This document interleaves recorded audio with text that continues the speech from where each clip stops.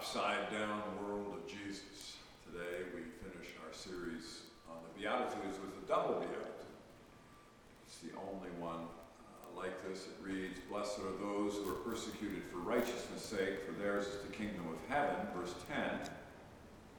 Then verse 11 again, "Blessed are you when people revile you and persecute you and utter all kinds of evil against you falsely on my account. Rejoice and be glad, for the reward is great in heaven. For in the same way they persecuted the prophets who were before you," verses 11 to 12. And then Jesus carries on with the Sermon on the Mount.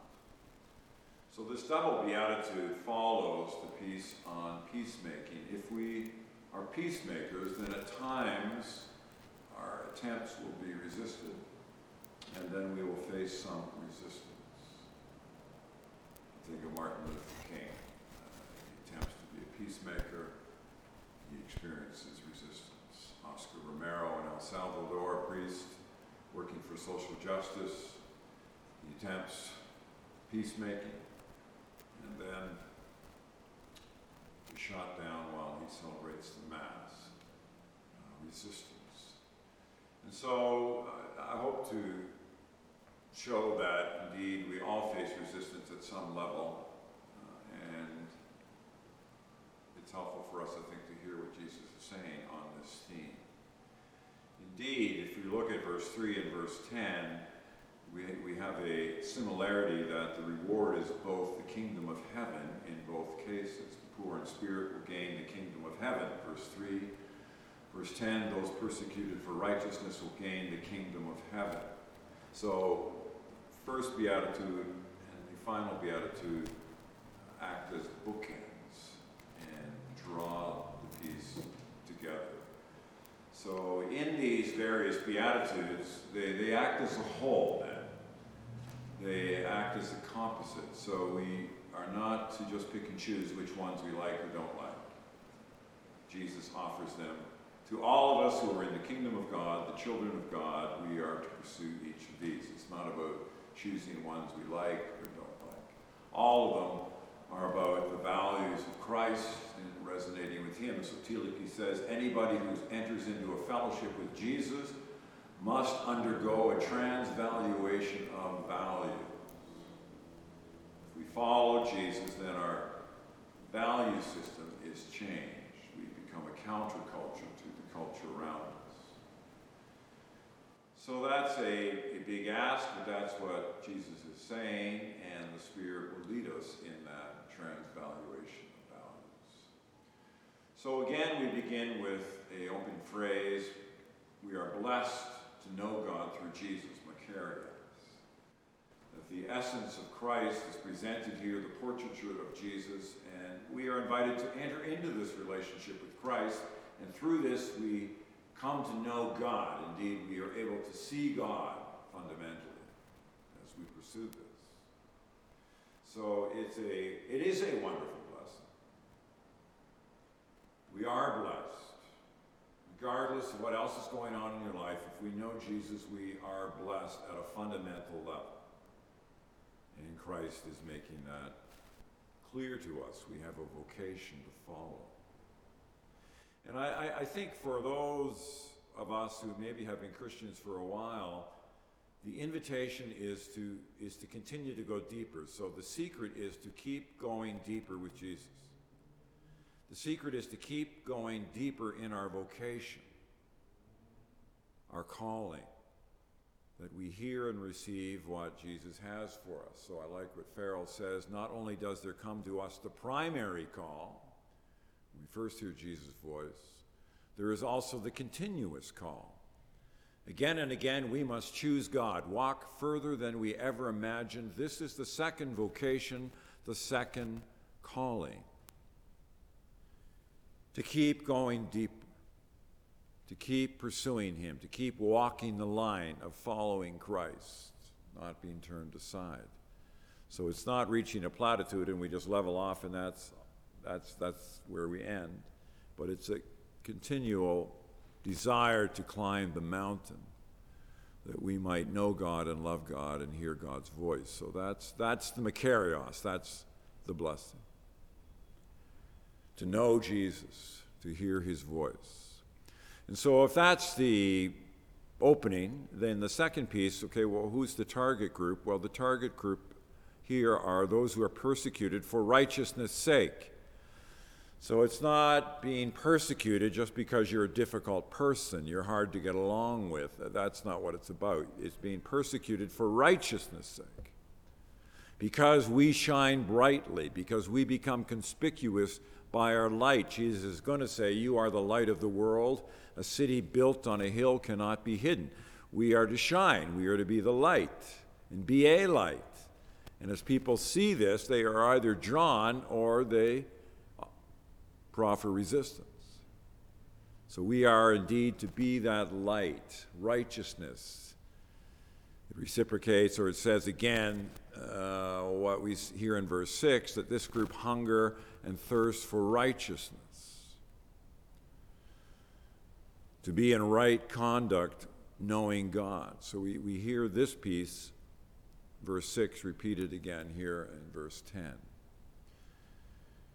To know God, to seek his righteousness. That's what we want to do. We want to resonate with him. Last week we talked about string theory and how all the strings resonate together.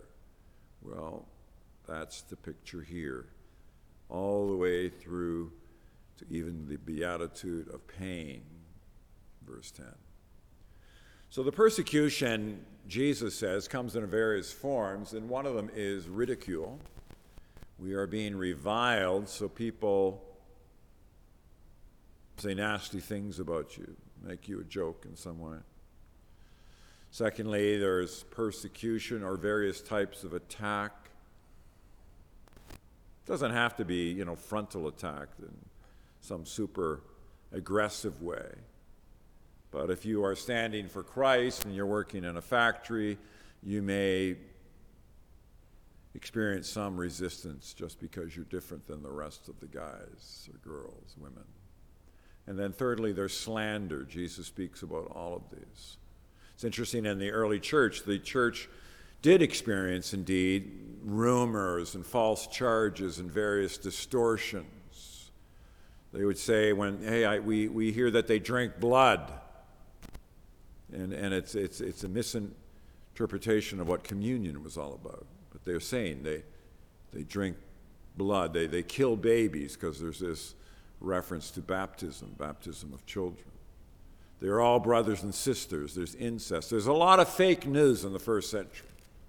Remember, Christianity has resisted. It's an illegal religion for 3 centuries, 300 years. So there's a lot of negativity about the church. Hence, rumors, slander, deceit, all of that against the early Christian church. And specifically, 2 reasons. One, they're maligned because of their good behavior. They're persecuted for righteousness' sake, verse 10. You live in a different way. Peter puts it this way, but even if you do suffer for doing what is right, you are blessed. Do not fear what they fear, and do not be intimidated. You suffer for doing right. You're a good citizen. Hence, people speak negatively. It's interesting, in Bolivia, bribing people is sort of standard fare. It's just part of the economic system. And if you try to resist that and say no to that, I won't engage in that way, life becomes harder and harder. It's a choice. If you do suffer for doing what is right. So maligned for good behavior, and secondly, persecuted because of our loyalty to Jesus. See this in verse 11. Blessed are you when people revile you and persecute you and utter all kinds of evil against you falsely, note, on my account. Jesus suffered persecution. If we follow him, there is going to be some form of resistance in our lives. And you note here, it's actually changed to the second person plural, you. Blessed are you. So it's no longer they, but blessed are you. In your real world, in your daily endeavors, you. Whatever you're engaging in, as you shine for Jesus, when you experience resistance, Jesus is saying, you are blessed when you do it on my account.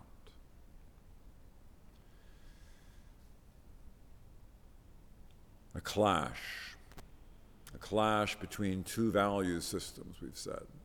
Christ and his values, and the broader culture and the values of our culture.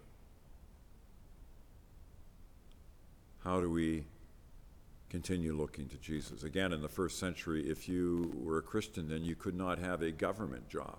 You couldn't be employed by the Roman Empire because you were a Christian. Christianity was illegal, as I've said. So somebody has a good job in the government and they become a Christian, well then when that's found out, they lose their job. I mean, that's persecution. Now, that's not easy. So the target group are those who have been persecuted because of their loyalty to Christ. Classic example in our era was Bonhoeffer, who resisted the Nazi regime all through his life, and the German Empire is falling at the time, and right on the last day of their strength and empire, they have Bonhoeffer hanged. It's just done out of spite. There's no purpose for this at this point in time. But they want to make sure that they send a message, and they want to claim his life, because he spoke against the Nazi regime. So, I mean, there's persecution. It goes all around the world. It's there. And then thirdly, the reward. The reward is, one, it's hard to hear verse 12, but rejoice and be glad because your reward will be great in heaven. In heaven means with God. Your reward will be great with God.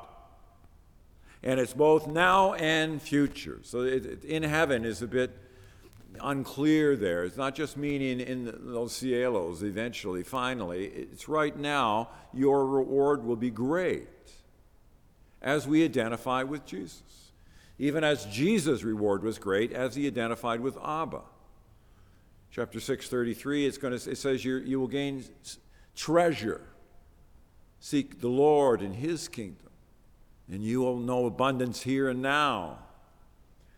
So we may appear to lose, you may appear to lose, but your actuality in Christ, as you will one thing, is that you will know him more and gain more. Gain more in understanding your person and who you are and your vocation, as we talked about earlier, what your life is really about, a life of meaning and purpose, significance. So we may appear to lose, but at a deeper level, that's not the case at all. Of course, the world doesn't see that. They don't get it. But it's a reminder to us to invest our time in our resources in what really matters. I mean, how much time do we waste? How much time do we waste over our lives? Oh, man, so much. What might we have done? Right? What might we have gained for Christ if we had been more willing one thing? Hebrews chapter 11:12 are examples more over and over and over of people who have struggled to really work and live for Jesus. So they're models for us. Invest your time and your resources in what really matters. It's an ongoing call. That's what Jesus is saying in this double beatitude. Sure, there's going to be resistance. There was resistance to Christ. Hence, there's going to be resistance to his followers. And the more important we place on following Jesus, the more resistance we will. If we're compromising left and right, well then, yeah, probably not a whole lot of resistance. So it calls us to reflect on what it's about. So going forward, number one, to know Jesus is indeed to know a measure of suffering. Paul says in Philippians 3:10 that his desire is to share in the sufferings of Christ. Part of that is, as we identify with Jesus, then we will share in some resistance. We will feel that. It's like diving and you're going against the current. You're gonna push up against it, and you're definitely gonna feel it. Start pushing you back. So Paul wants to identify with Jesus to the point of sharing in his sufferings. And so there's a paradox here, because as we know Jesus more, we will also feel some resistance more. As we drink his cup of blessing, there will also be drinking his cup of suffering. You remember the story in the Gospels when the mother of James and John, come to Christ towards the end of his time and says, Lord, I'm asking you, you know me, I'm asking you to give a place to my sons, one to be on your right and one in your left when you come into your kingdom. And Jesus' answer to that is, well, to the guys, well, can you drink the cup of suffering that I'm going to drink? And their response is, yes, we can. And Jesus says, well, you know what, actually, that's a good response because you will drink the cup of suffering. He knows what's going to happen. But it's not my place to give you the right hand or the left hand. That's up to the Father in heaven. But the question to us is, can we drink the cup of suffering? That's not just for them. That's a question to us. If we're going to follow Jesus seriously, can we drink the cup of suffering? Sure, we want the cup of blessing. Who wouldn't want it? We want the cup of blessing. But it's a paradox. As we drink the cup of blessing, we also have to lift up the cup of suffering. The two go together. So we can't just start crying when we feel some suffering, even while we experience blessing. The two go together. There is this paradox in this mystery of faith, of saying yes to God, yes to Christ, but also experiencing resistance. So to know Jesus is to know a measure of suffering. Jesus is saying this right up front, the beginning of his Sermon on the Mount. Hey, let's get this out of the way. I want you to hear it right now. That's what it's about. If you don't want it, then turn away. And lots of people did turn away. So we all know some of this beatitude of pain. Jesus passed through suffering to reach glory, so will we. If we want to live our true selves, our true lives, our deepest true selves, then there will be some resistance. Secondly, in our day in the West, I would say that there is much psychic persecution. We don't always have frontal attack. If you're in the Middle East right now and you're a Christian, you can experience frontal attack. We've heard all those stories, people dying or martyred. There's lots of martyrs in our world in our generation. Here in the West, we don't normally experience that. But there is a psychic persecution. And what I mean by that is, we carry an element of sadness. We carry an element of loneliness. There can be an element of depression. And we wonder, well, where does all this come from? Why do we carry this kind of low-grade depression? And I think one of the reasons is that there is resistance. There's resistance to saying yes, to know God more. There's pressure, there's dissonance. So we carry these kinds of forms of persecution here in the West. We also experience spiritual deprivation, meaning lack of silence, lack of time, always being in a hurry, overstimulation of our senses, so we experience this lack of integration, disintegration, living in silos. Our faith is here, our church is here, and it's all separated from everything else. Spiritual deprivation. We all get that. All get that. Running fast, no time to think, no time to meditate, no time to contemplate. So our counterculture world works against going deeper in our faith. And I would also say temptation. Temptation as persecution. We talked about the evil inclination, the yeser that we carry, the two hearts. And there is that evil inclination. At times we give into that. Well, where does that come from? Why do we have this sense of being drawn to that which messes us up? And I think it's significant to see temptation even as a form of persecution. It's our own self, internal self. We resist ourselves and we give in to what does not help us. And I think that's played out. If you want to live for God, you want to live for Christ, you really want to go ahead in Him, as soon as you start saying that, you're going to start feeling the current resistance. Resistance, temptation as persecution. Look at your life, see where that goes. And finally, where does this end? Where do the Beatitudes end? They end with the statement of being salt and being light. No, you are the salt. The next verse, you are the salt of the earth. But if salt has lost its taste, how can its saltiness be restored? And then the next one, you are the light of the world. A city built on a hill cannot be hidden. No one, after lighting a lamp, puts it under the bushel basket, but on the lampstand, etc. So the point is to stay close to Jesus and to be salt and light in the world. So the invitation for you in your life, in whatever dimensions there are, your work, your family, your home, your neighborhood, as a composite, how are we salt and light? That's what Jesus is going for immediately, right after the Beatitudes. Hey, I want you to be salt, and I want you to be light, meaning I want you to engage the world for me. I want you to be peacemakers. So engaging, being salt, being light, not just being lost in the crowd. That's not our point. That's not our goal. Just hide in the crowd. Not try to influence anyone for good. Just be lost out there.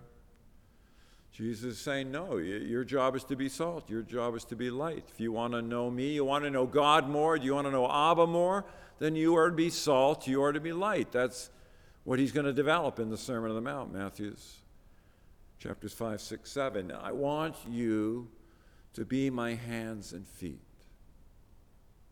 So as we conclude, how does Jesus work in our world? How can he work really in our world? And the answer from the Scriptures is that he works through his church. He works through the citizens of the kingdom of God. And we are to be his hands and his feet. As we do that, we shine for him. So I go back to Oscar Romero. He's a priest in El Salvador in the darkest days. Gangs are going crazy. The government is crazy. People are dying. Young men are being killed left and right. Government is just picking people up and they're gone. And Romero says, hey, I can't just watch this. So he speaks out against it. And even doing that, he's shot and killed even while he celebrates communion. But as he does that, he is acting as a peacekeeper and a peacemaker. People remember he's had a profound impact on that country. Being salt, being light, individually and as a church community. Our whole thing for next door in terms of the development, is not to pat ourselves on the back. It is not to say, hey, look how great we are, anything like that. It's about trying to be salt and light in a hurting community. And the challenge is to do it in such a way that it impacts everyone, that no one is left out, that we receive grace and give grace, so that everybody gets, in some way, a second chance, a little more opportunity, particularly thinking of youth. In Weston Park Baptist Church over the next 10, 20, 30, 40 years, they're going to have to work with this. We have to do our part in it. To be salt, to be light as a community of faith. So I believe there's something for us, even in this beatitude of pain. When we first read it, we think, well, what has this got to do with me and my life? I don't relate to this one at all. Well, I think if we think about it a bit more, it will resonate quite deeply. May we hear Christ's words. May we pick up and engage his reward to know God more, to be with him. We've done our bit. You've done your bit. In Christ's name we say.